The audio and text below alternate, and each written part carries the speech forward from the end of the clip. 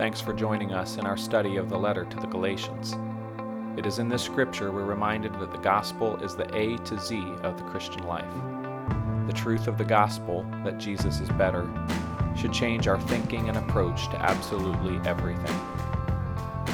Cornerstone exists to proclaim and demonstrate Christ in all of life so as to make people perfect in Him.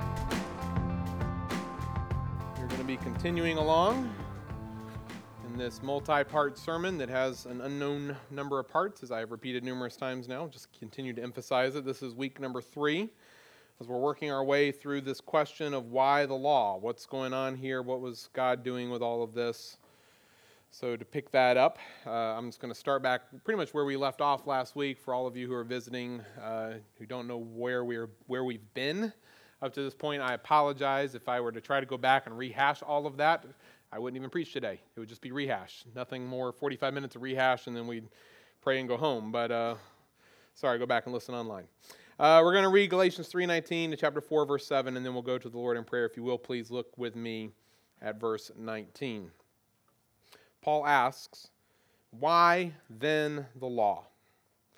Well, it was added because of transgressions until the offspring should come to whom the promise had been made, and it was put in place through angels by an intermediary. Now, an intermediary implies more than one, but God is one. Was the law then contrary to the promises of God? Certainly not. For if a law had been given that could give life, then righteousness would indeed be by the law. But the Scripture imprisoned everything under sin, so that the promise by faith in Jesus Christ might be given to those who believe. Now, before faith came, we were held captive under the law, imprisoned until the coming faith would be revealed. So then, the law was our guardian until Christ came, in order that we might be justified by faith. But now that faith has come, we are no longer under a guardian. For in Christ Jesus, you are all sons of God through faith. For as many of you as were baptized into Christ have put on Christ. There is neither Jew nor Greek, there is neither slave nor free, there is no male and female, for you are all one in Christ Jesus. And if you are Christ's, then you are Abraham's offspring, heirs according to the promise. I mean that the heir, as long as he is a child, is no different from a slave, though he is the owner of everything, but he is under guardians and managers until the date set by his father. In the same way, we also, when we were children, were enslaved to the elementary principles of the world. But when the fullness of time had come, God sent forth his Son, born of woman, born under the law, to redeem those who were under the law, so that we might receive adoption as sons. And because you are sons, God has sent the Spirit of his Son into our hearts, crying, Abba, Father. So you are no longer a slave, but a son. And if a son, then an heir through God. Let's pray. Father, we ask for your blessing on our time together now in your word. May your Spirit open the eyes of our hearts to see, open our ears to hear and understand, so that we can rightly interpret and apply these things that we're learning. I pray, Father, that we will begin to recognize and appreciate what we have now in Christ and all that he is to us and all that has given us, not just in some of the trite ways that we sometimes think and talk as believers, but in the real substance and the meat of what we have in Jesus. And so help us see that this morning, we ask. In his name we pray. Amen. Well, we were on vacation in Florida earlier this year. Jamie and I did something that was really, really fun and exciting on the vacation. We watched a documentary on Warren Buffett. Now, that shouldn't surprise some of you who know me well, for others of you perhaps, but it was just one of those days. When you're on vacation, vacation's tiring after a while, right? You've been out and you're doing things you don't normally do, and you're going here, going there, and so eventually you just kind of run out of steam, and you have to just stop. And it was one of those nights we were just done, everybody was exhausted, so we decided to veg out in front of the television, and lo and behold, what's on TV but this documentary about Warren Buffett. Buffett, as you all know quite well, is one of the richest men in America. His current net worth is estimated to be just south of $80 billion, 78.7 to be specific. And because of his amazing success in the world of finance and investing, he has a a nickname. Who in here knows the nickname? Only one person knew it in the first service, and it was Greg Watts. No shock. Anybody know his nickname? He is the Oracle of Omaha. Very good. Very good. Thank you. Only one in the second service, too. Now, there are many wealthy people in the world, but what sets Buffett apart from a lot of the other ones is the fact that he wasn't born into a great amount of wealth. I'm not saying he was born in abject poverty. I'm just saying that he wasn't handed $1 billion when he was getting started and turned it into 80. No, he worked hard and he earned it. As a child, he sold gum and collected Coke bottles, sold magazines door to door. In high school, he delivered newspapers, sold golf balls, stamps, detailed cars. He ran a little pinball empire in the Omaha area that he sold for $1,200 when he graduated from high school because he had established such a good business. And by the time he graduated from college, he had amassed a savings of $9,800, which doesn't sound very impressive at first until you realize that in the year he graduated from college, $9,800 would be worth about $100,000 in today's money. Now, I won't bore us with all the details of the rest of his life and careers. You probably already have a gist of what happened next. He made a lot more money, a lot more over time. And I think we can summarize by saying that he was very good and successful at that. And obviously, the documentary addressed those pieces. You can't ignore them. They're why they're doing the documentary on him in the first place. But it really tried to focus on Warren Buffett as a person and not so much on Warren Buffett as a businessman extraordinaire. So there's some things that stood out to me about him as an individual. First, he's just a regular guy, by and large, as regular as you can be when you have $80 billion, right? I mean, he dresses like a regular guy. He does regular guy kind of things. I've seen people with a lot less money than him that act a whole lot more snooty than he does. I don't think his office has probably been updated since 1962 or something. I mean, he just comes across as like he could be your neighbor. And if he was your neighbor, you wouldn't think anything of having Warren Buffett as your neighbor. He would come over and talk about your grass, and that would be the end of it. Just a normal guy. I like that. Second, this was interesting, and he wasn't the only one to say this. His wife and some of his associates said this about him as well. For him, it was never really about the money. The way he described it for himself was he was just playing a game. That's what he went to work each day and had fun. He was just playing a game. And money was kind of the scorecard, so to speak, how you can measure how he was doing. But he was like, it didn't even have to really be about the money. He just enjoyed the work. I mean, I like that way of thinking about it, right? You go and just play a game. Do it, see how you're doing, whether it's money or whatever else you're working on. And he just used that, and I appreciated that about him as well. It wasn't all about the cash. Third, I thought this was interesting. He was humble enough to recognize just how privileged he had been, and maybe not in the way you might first think. There was one point in the documentary, he was born in 1930, by the way, so that makes him 87 years old today. So there was one point in the documentary where they were just talking to him, and he was kind of reflecting. And during this section, he really came across as an old man. Now, he doesn't really come across as an old man when you hear him talk most of the time, but this section he did. And you could just kind of see him thinking back over life, and he was reflecting on all that he had done and all that he had been given. And he acknowledged the fact that while he did work hard, and let's never take that away from him because he did work hard, while he worked hard, he knew that he was among a very small percentage of people on earth who were born in 1930 who could have done what he did.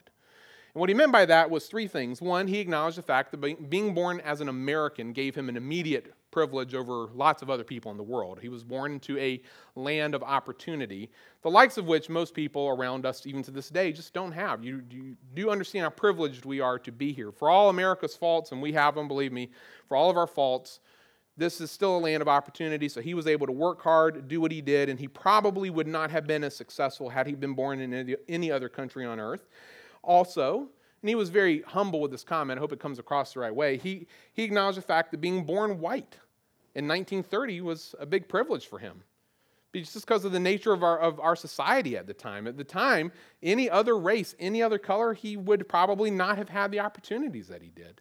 And so he was just acknowledging, hey, I did nothing about that, it just happened, and then finally, he was born male. There was this really interesting part in the documentary where he was talking about the fact that his sister was just as smart, if not smarter than he was, but she never had the opportunity. Again, I think she was a little older than him, so she was born in 1920-something. Never had the opportunity to develop those things or work out any of her abilities in any other areas. She basically, from the time she was born, was almost ignored by her family.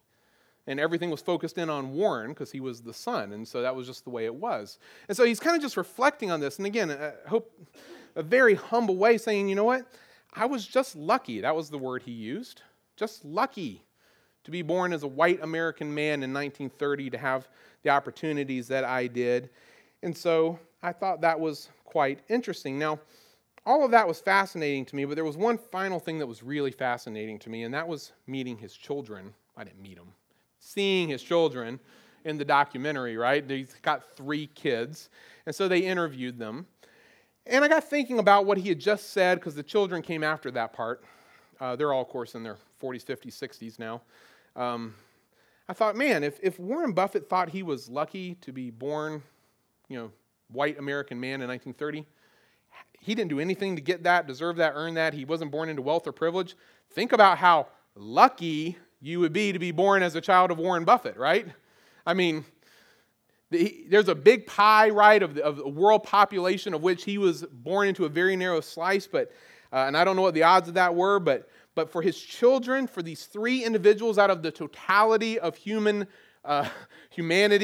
I can tell you roughly what the odds were of being born to Warren Buffett. There were 3 kids, 7 billion people. That means you had a less than 1/2 of 1/1000% chance of being born to Warren Buffett. Those aren't good odds if you're not good with math, okay? Those are really, really low. So you would be truly privileged, would you not, to be born into that kind of family? At least from a worldly perspective, I'm speaking there, though some people would probably prefer that. But now consider this. Consider this.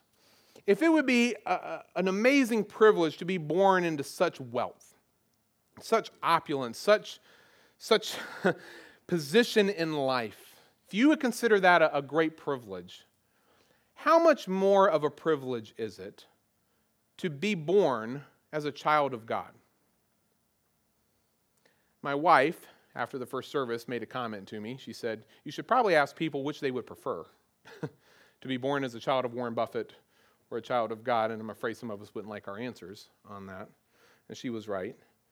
It is a true privilege, and this is where Paul now begins to turn here in our text. As we ended last week here in verse 24, we saw that Paul was likening the law, the Old Testament law, the Torah, to that of a guardian, or to use the Greek word that this is translating, that of a pedagogue. You say, what exactly is a pedagogue? Well, I tried to explain it a little bit last time. A pedagogue was generally a servant or a slave who would be assigned by the master of the house, the master of the family, to watch over and protect a child for a period of time. So if you are a wealthy Greek or Roman landowner, whatever, master, you've got property, you've got money, you've got people, possessions, all those things.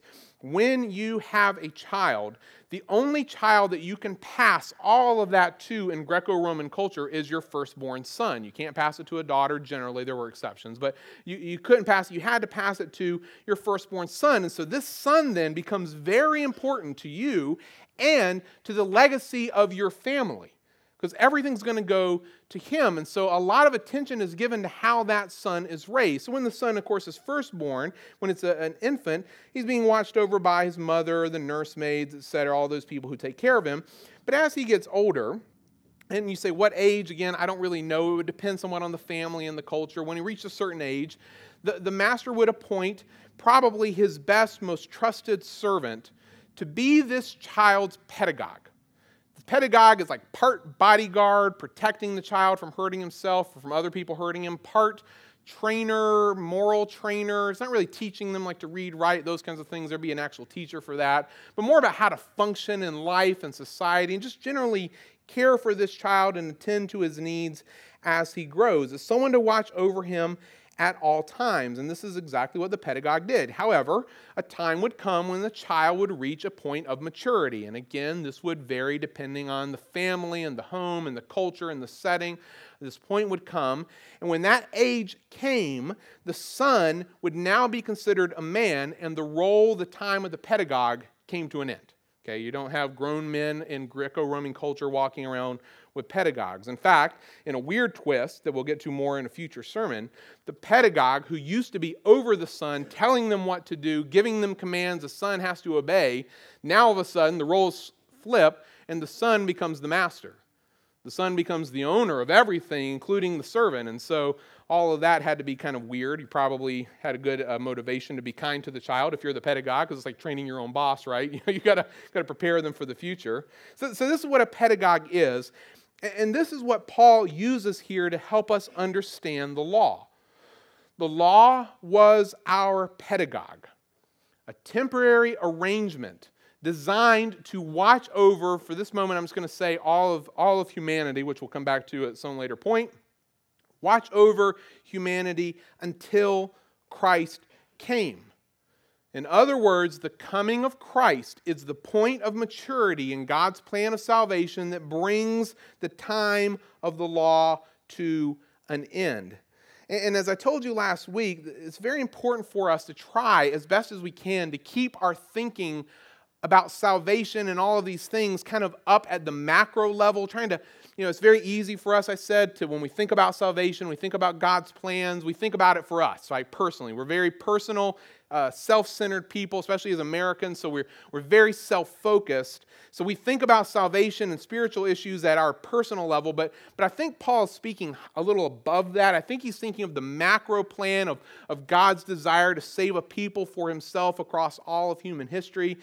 And I think this is the perspective he's speaking from. So we're just going to pick back up in the text where we left off last time, because we still have questions to answer here. What's God doing? How's he doing it? How does he see all this?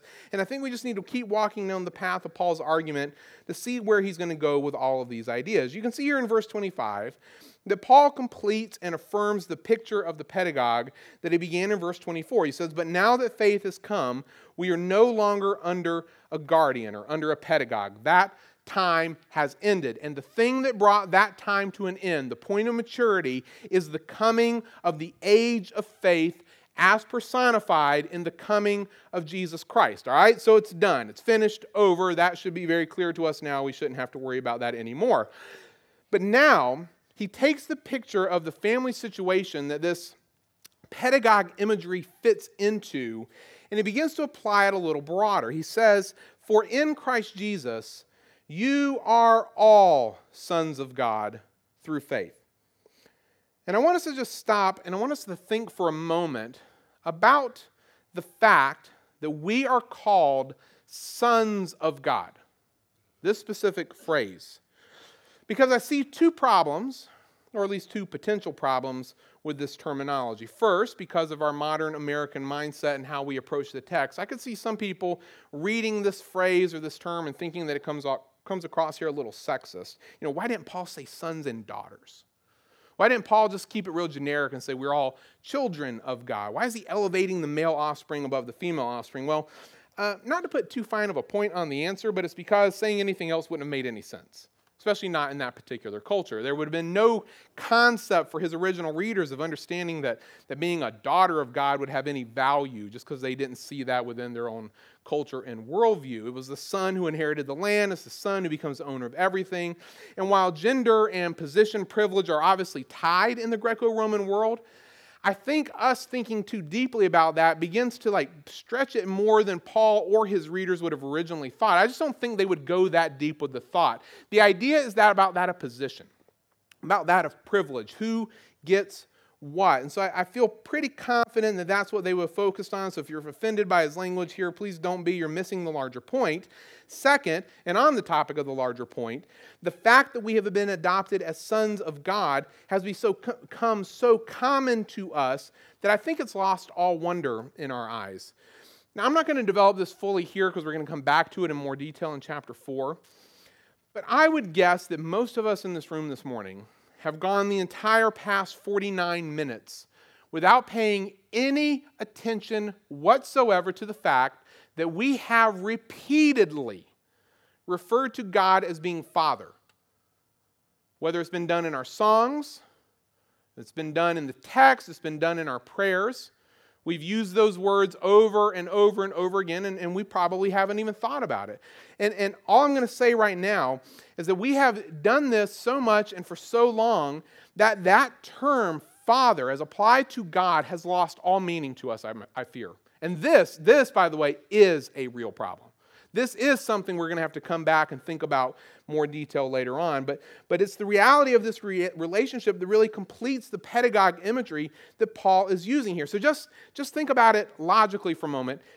If the law was our pedagogue, that's what he said, then that means that we here are sons of a master.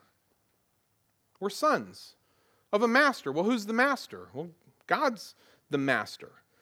That he, in his kindness, love, and grace, now views us as being sons. And the question, of course, is how? How does he view us as being sons? Well, according to Paul here in verse 26, we are sons of God, A, in Christ Jesus, and B, through faith. So there's something about our connection to Christ, the Son of God, that then makes us sons of God, and there's something about faith that causes us to be sons of God. And as much as I would like to divide those ideas out and think about them individually for a moment, take them apart, I'm not actually allowed to because of what Paul has done here in the text. As you see here in verse 27, he purposefully combines these two ideas into one in the picture and act of baptism. He says, "For as many of you as were baptized into Christ have put on Christ." Whenever you see the word "for" in Scripture, almost whenever, it's generally saying, hey, look back at what I just said. Look back at the things that I just talked about because I want to explain it or apply it or elaborate on it a little bit. So, okay, if you want to understand what I just said, here's how you do it. Consider this truth, that as many of you who have been baptized into Christ, you have put on Christ. Well, who in Paul's mind would have been baptized? Well, that's an easy answer. It was believers. That's what he would have thought. It was those who have exercised faith. The centrality of faith has been at the focus of his message now since what? Verse 1 of chapter 1, right? He's been hammering the centrality and the importance of faith. He's been talking about the privilege of those who believe like Abraham believed. And now we're in the age of faith. So I think it makes most sense to understand he's viewing this as believers. And it's really interesting to think about this from the perspective of the early church. Not in terms of what they did so much, but in terms of when they did it. Don't answer this out loud, but let me ask you a trivia question. How long do you think it was probably average in the early church to wait between when a person made a profession of faith in Christ and when they were baptized? Again, don't answer, just come up with an answer in your head. Now, whatever answer you have, compare it to today. What's common today? A person makes a profession of faith in Christ, and what do? We make them wait. 3 months, 6 months, 9 months, a year, 10 years, I don't know. It's not like there's a formula with it, right? But you make them wait. And we have reasons of why we think this way and do this, but I'll just say that doesn't seem to be the practice of the early church. It seems that for them, baptism would be the near immediate response of faith. Oh, you believe? You should want to be baptized then. Now, where's the water right now? Let's head to the pool and get the thing done today, sort of an approach. And it seems that for them, it was truly viewed as one's public and genuine commitment to Christ. So if you wanted to let people know that you were a believer, you weren't going on Facebook publishing weird memes and buying a Jesus fish for your car. That's not the means of letting people know that you're now a believer in Jesus Christ. The way you do it is by being baptized. It was a really big deal. And over time, I've come to believe, and I'll address this more at the end, but I've come to almost believe that we should view baptism in a similar way to the way we view marriage. Stick with me just for a moment. I perform weddings, so I'm thinking about this maybe from my perspective, maybe not yours, but what is it about the marriage ceremony itself that actually causes the two lovebirds in front of me to finally, fully, officially be married? Is it when I, at the very end, say, I now pronounce you husband and wife? Is that it? It's I have magical powers that causes in the cosmos beyond and in the unseen realms, finally, for you to truly and finally be married because of those words? No, I don't, okay? I didn't get that class in seminary, so it didn't work that way. So in that sense, nothing's happening. Yet, in a different sense, something is absolutely happening, right?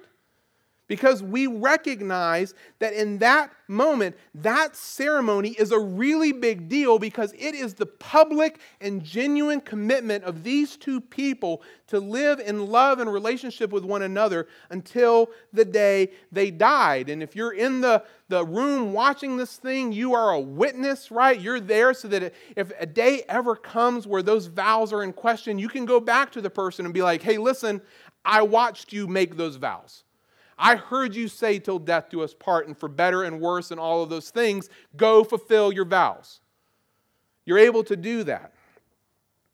Well, I've started to come, and again, it's not 100% probably the best, but I've started to come to view baptism as being somewhat similar to that. That this is the way that we as believers publicly and genuinely profess our commitment to and faith in Jesus Christ. And so, to be a believer then in Paul's mind, I think would automatically mean that you express your faith through baptism. And so we become sons of God through faith. We also become sons of God through our union with Jesus Christ, which, as you can see here in verse 27, he also very clearly ties to baptism because we are baptized not into water. Isn't it interesting that he doesn't say you were baptized into water? What are you baptized into? You're baptized into Christ. He says we have literally put on Christ, like he's a coat or a piece of clothing that can cover us. We've put him on. And this is just personally speaking why I think the act of immersion, while never required, makes the most sense in the picture.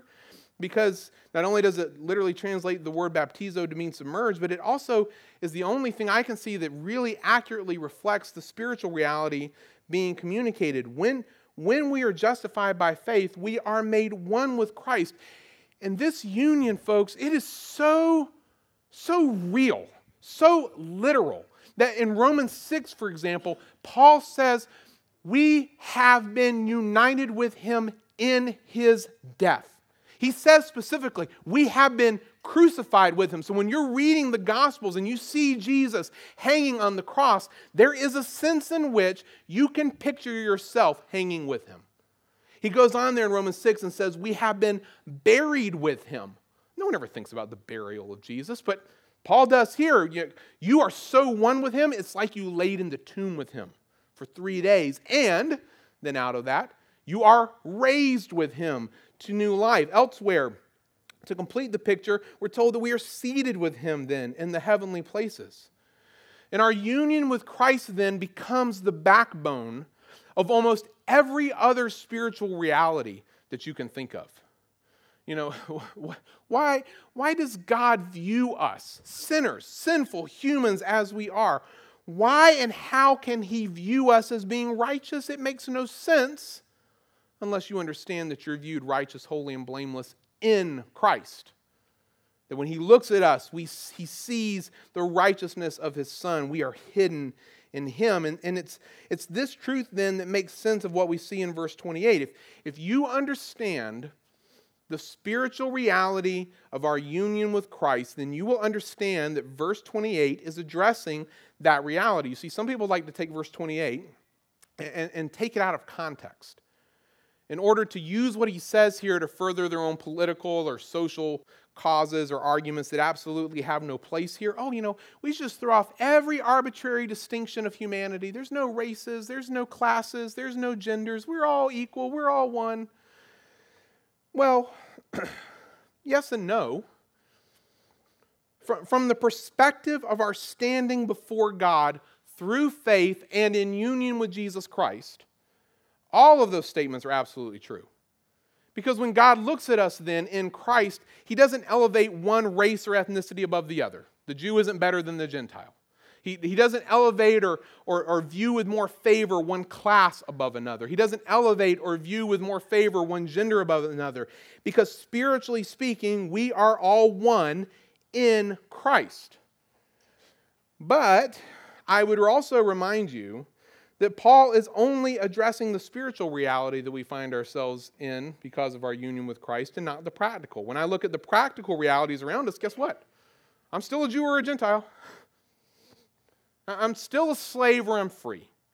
I'm still male or female, and he addresses those practical realities elsewhere. Ephesians 5 And 6, Colossians 3 and 4 would be great passages to turn to, where he's going to say to men, to husbands, hey, you have a responsibility, a practical responsibility in your marriage. Love and lead your wives. And he's going to say to the women, the wives in those relationships, love and submit to your husbands. And he's going to say to slaves, hey, slaves, go obey your masters. Go obey your masters. So when the alarm's going off, they don't like it so much. No. He doesn't say, hey, abandon your masters. He's like, go obey them. Hey, and if you're a master, you don't just, you get to do what you want. You have to be kind to your slaves. He doesn't abolish or ignore these practical realities. He acknowledges them and applies the gospel to them. So don't take verse 28 out of context. Paul is not abolishing the practical differences that exist because of race or status or gender. He is addressing the spiritual reality of our very real union with Christ, which makes us all one in him. And if we're one with him, we belong to him. And if, as we saw back in verse 16, Christ is the true offspring of Abraham, the one who would receive all the promises, then guess what? We too then are Abraham's offspring, because we're one with Christ. And if we're Abraham's offspring, then guess what?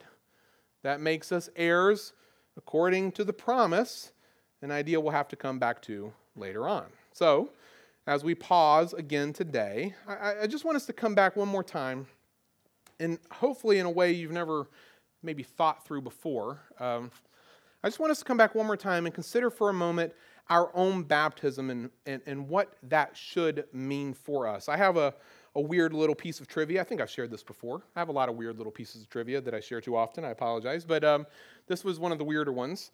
I have been baptized 9 times. No lie. No joke. 9 times. So I made a profession of faith when I was 9 years old. I didn't really understand the gospel. I just went up and said what the guy told me to say. I've shared that before. I won't do it again now. But when I was 13, I thought, well, I should be baptized, right? Because that's what Christians do. Christians get baptized. I'm not baptized. I should go do it. So I did. I got baptized 13. No idea what I was doing, all right? God opens my eyes to salvation when I'm in college, 18 years old. Now I'm genuinely converted. And I come home that summer, or it was that Christmas, I don't remember which. And I'm like, well, my first baptism clearly wasn't valid, right? So I should get baptized again. Still really had no idea what I was doing, but I did it. I got baptized a second time. Well, then, it was summer of 1999, I think. I was an intern here in Virginia Beach, Colonial Baptist Church, and me and the other intern, we got to take our very first seminary class. It was pastoral theology, and it was a great class. It was like a 2 or 3 week long class, and I don't know, like second weekend, we get to a section on baptism, and our professor thought it'd be a good idea for all the guys to get a chance to practice. So who do you practice on but the interns, right? So me and the intern were each baptized 7 times. That's 9 total.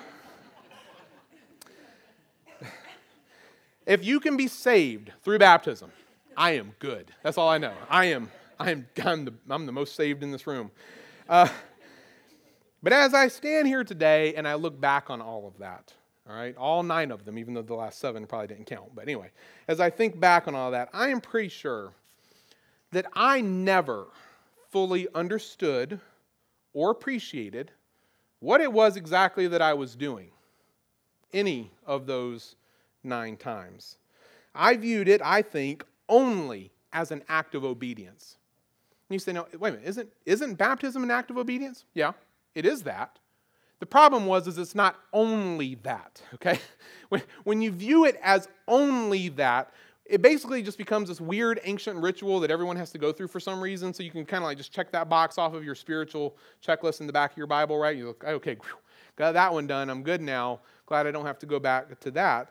And so as such, I didn't view it as having any real impact or significance for the rest of my life. I pretty much just viewed it as that box, and I checked the box 9 times, so mine was like filled in like an SAT bubble, right? I mean, it was done.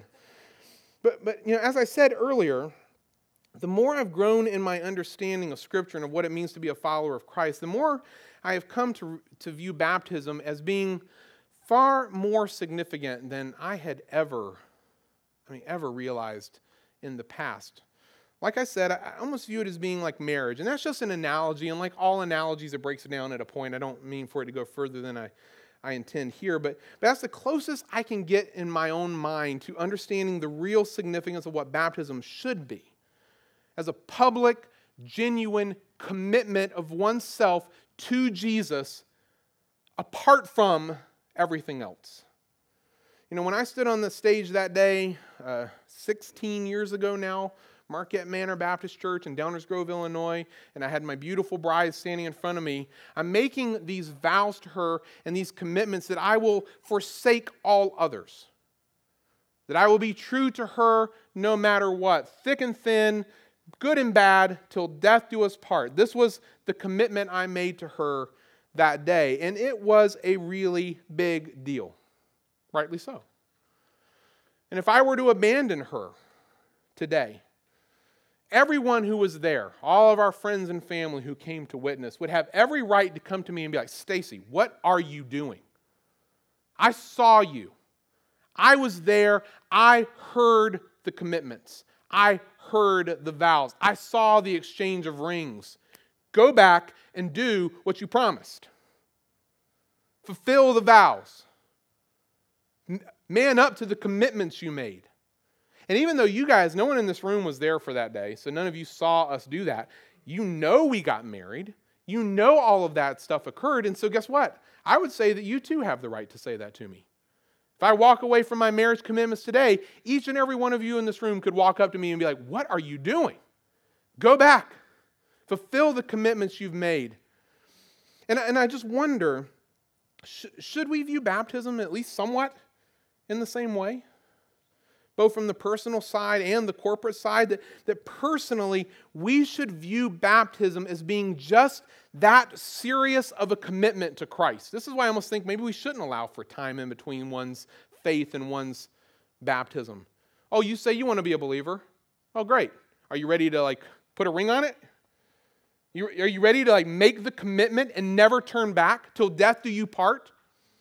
If you're not ready for that, no, then Jesus isn't for you. Because Jesus isn't a football team that you can root for today and then switch over to tomorrow, a different one. It doesn't work that way. It's more like marriage. Not exactly, but you get the idea. It's that kind of a commitment. It's serious. It's a big deal. It's real. And that should we stray then from Christ, those who witness that baptism and everyone else who even knows about it has the right to come back to us and say, what are you doing? What are you doing? You made a commitment to follow Jesus until you died. This doesn't look right in your life. Where are you going here? What's your real heart commitment? More and more, as I think about that, I'm starting to think that that's probably how it should be. And so this is the weirdest application, one of the weirder applications I've ever had in a sermon. If you are here today and you are a believer, you claim faith in Christ, but you have never been baptized, something's wrong. Something's wrong. In fact, I was trying to picture, what would Paul do if Paul could come into the church today and look around and see the number of people who claim faith in Christ but aren't baptized? I think he would just be like, what? I think he'd be baffled by that occurrence in the church, but we're the primary instigators of that, I feel like. And I say that about me as a pastor and others. We tend to do this. Folks, it's not just a weird little ritual you can ignore.